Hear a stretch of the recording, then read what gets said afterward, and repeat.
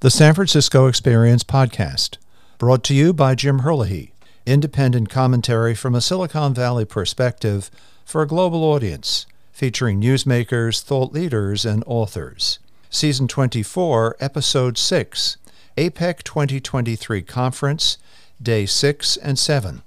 The APEC Economic Leaders Week culminated in a series of events for the leaders and their spouses that were both policy-focused and social in nature.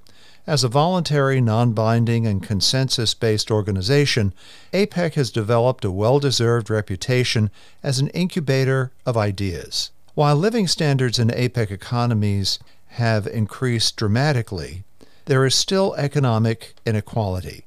Ensuring that the benefits of trade and investment extend to all people, inclusive and sustainable growth in all APEC economies is a goal. The APEC conference on days 6 and 7 allowed the large public and soft power events like the family photograph and leaders' informal dialogues with guests.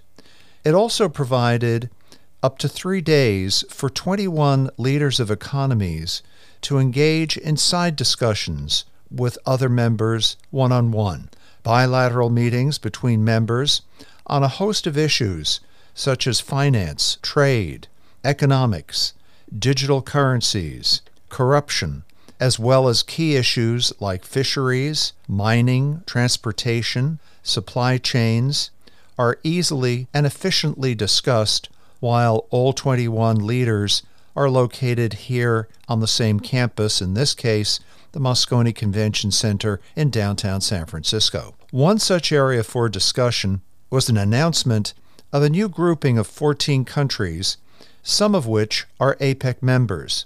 The new grouping is called the Indo-Pacific Economic Framework.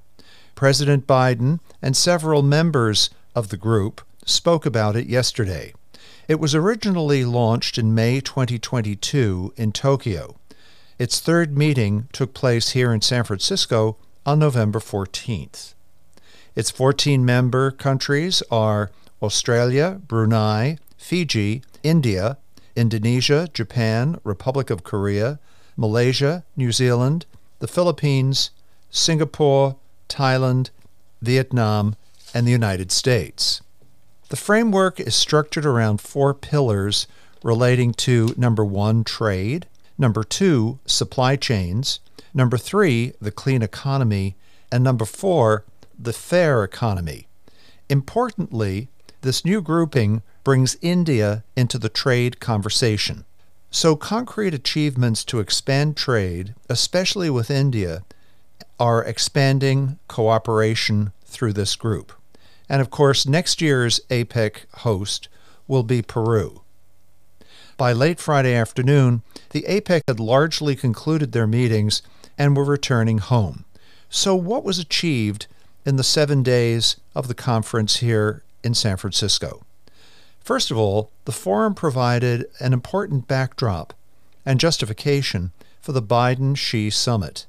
Since the United States and China are the world's 2 largest economies, and the trading relationship between the two totals $750 billion, all APEC member economies and beyond have an especial interest in the health of the U.S.-China bilateral relationship.